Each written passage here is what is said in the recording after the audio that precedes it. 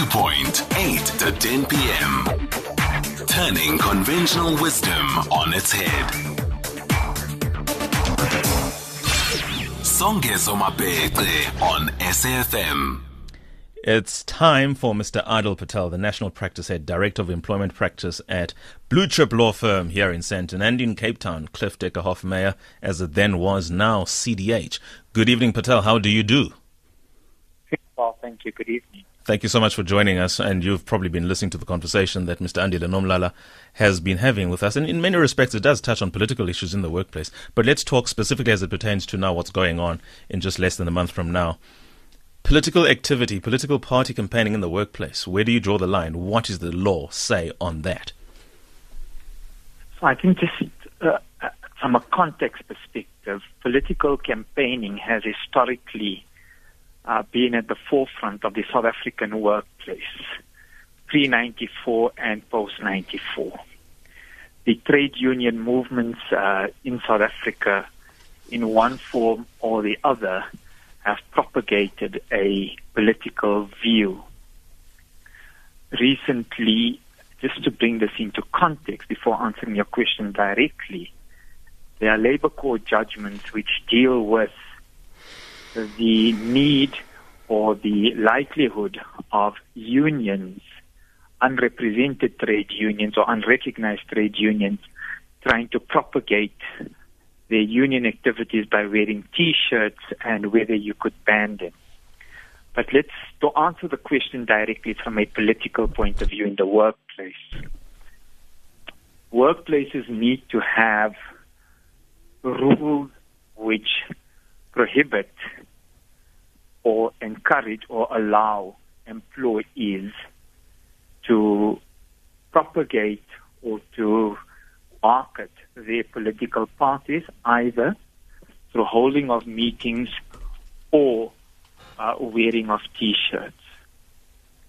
The problem that an employer faces is that from an access point of view, if it does not give equal opportunities to all political parties to its workplace, it's going to be seen as favoring a political party over the other. And similarly, radio stations and various other non-aligned political entities face the same challenge.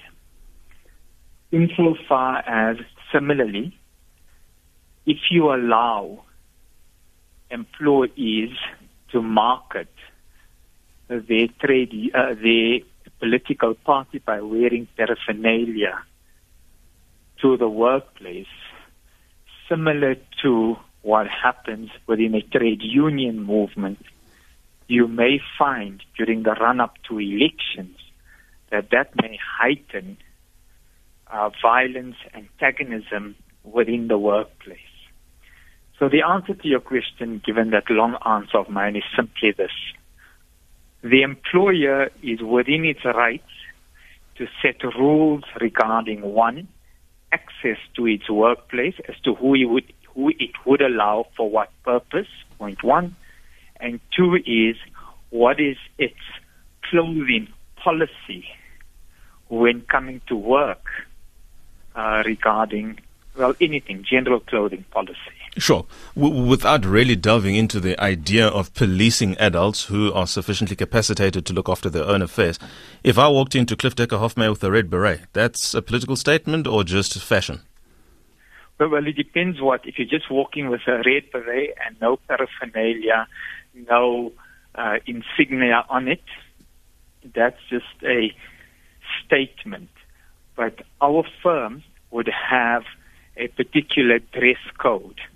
Dress code means you need to have a business attire. So is a red beret a fashion statement, or does it fit in with what is a corporate law firm? And I don't think it's a corporate law firm wearing a beret. If I were female, would it make any difference? Sorry? If I were a woman, would it make any difference? No, it wouldn't.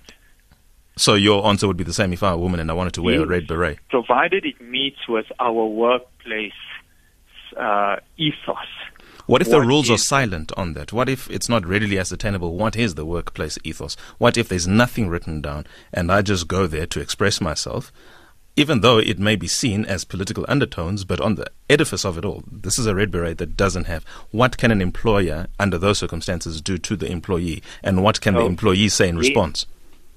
And I think that's vitally important.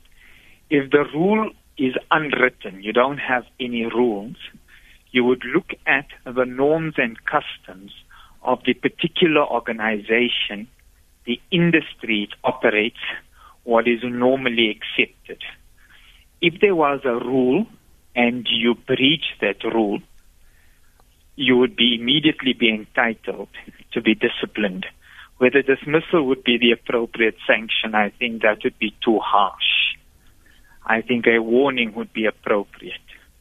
Insofar as there are no written rules or there's no oral rules, but what you're relying upon is simply the custom or the unwritten rule, as you call it, of the industry, what you would need to tell the employee who wears attire which is not aligned to the organization, and provided it's not discriminatory and the like what's happened in our schools and other work at the Department of Correctional Services about hairstyles and that. But I'm talking specifically about attire, where you say that this does not fit in with the ethos of the particular environment, please desist from dressing in that manner. So that's step one.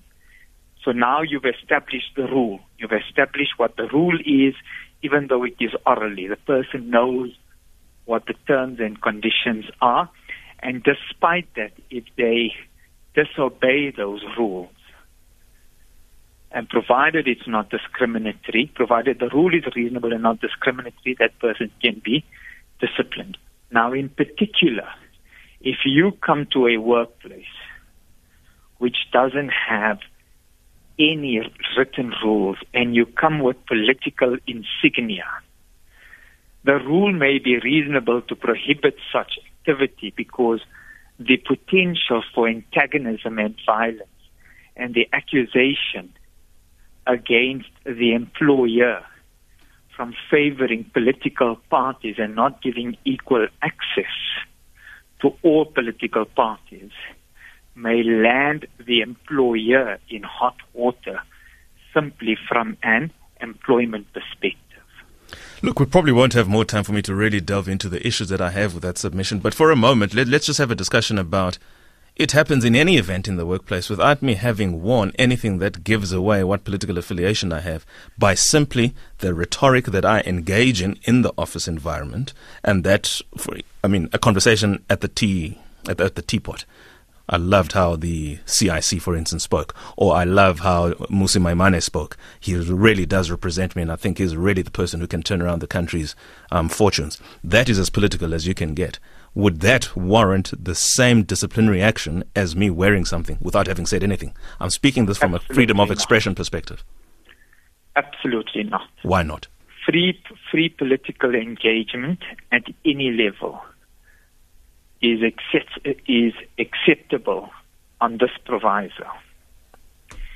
In the engagement of political discussion, provided you are not discriminatory, then that is acceptable. Sure.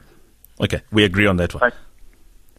But however, general political discussions expressing your view as to which political party you support, which political views you espouse to, what you intend voting for, and you're correct, that's freedom of expression. What an employer can't do is to set rules to say that you cannot engage in those sort of discussions. How is that? Sorry, Aadil, sorry to interrupt. We're really running out of time. I just need to zone you. How is what you've just said and it being okay different to me wearing a red tie with the emblem of the EFF at the tip, at the triangle? That's a red tie that my director could wear. That's a red tie that anybody who is a client could wear. I just so happen to wear it and it says EFF at the bottom and I say nothing with my mouth. pro-EFF, versus me walking around and having these free discussions as espoused in the Constitution in terms of expression.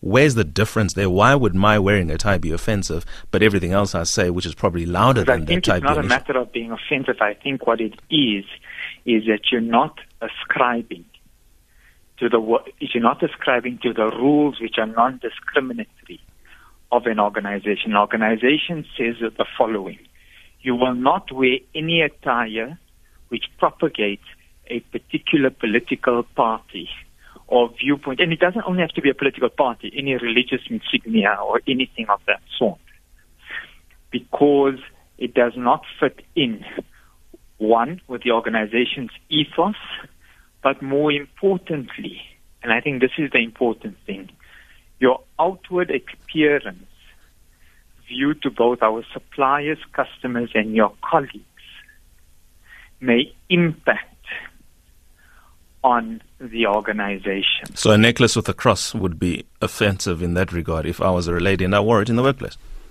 based on what you said. But, I think provided that the rule says something to that effect and it's not discriminatory, for sure. These are clearly murky waters. I think we can agree on that, surely. You would have seen that some organizations have gone so far as to say that irrespective of your religious persuasion, you should dress in a particular manner. So it doesn't allow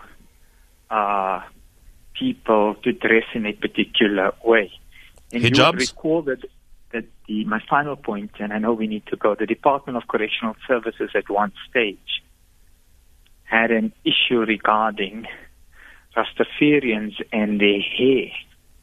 And the court found that asking them to cut their hair, and there wasn't a business justification, and from a religious perspective and all of that, they came short. And that's why whatever I'm saying has to be underpinned by the issue of discrimination and the balancing of the two rights. Fair point.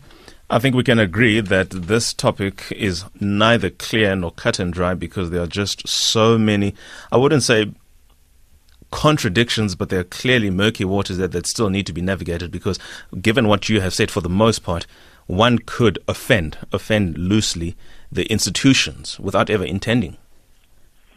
Sure. Thank you so much. That is Aadil Patel, the National Practice Head, Director of Employment Practice at business law firm here in Johannesburg, Cliffe Dekker Hofmeyr.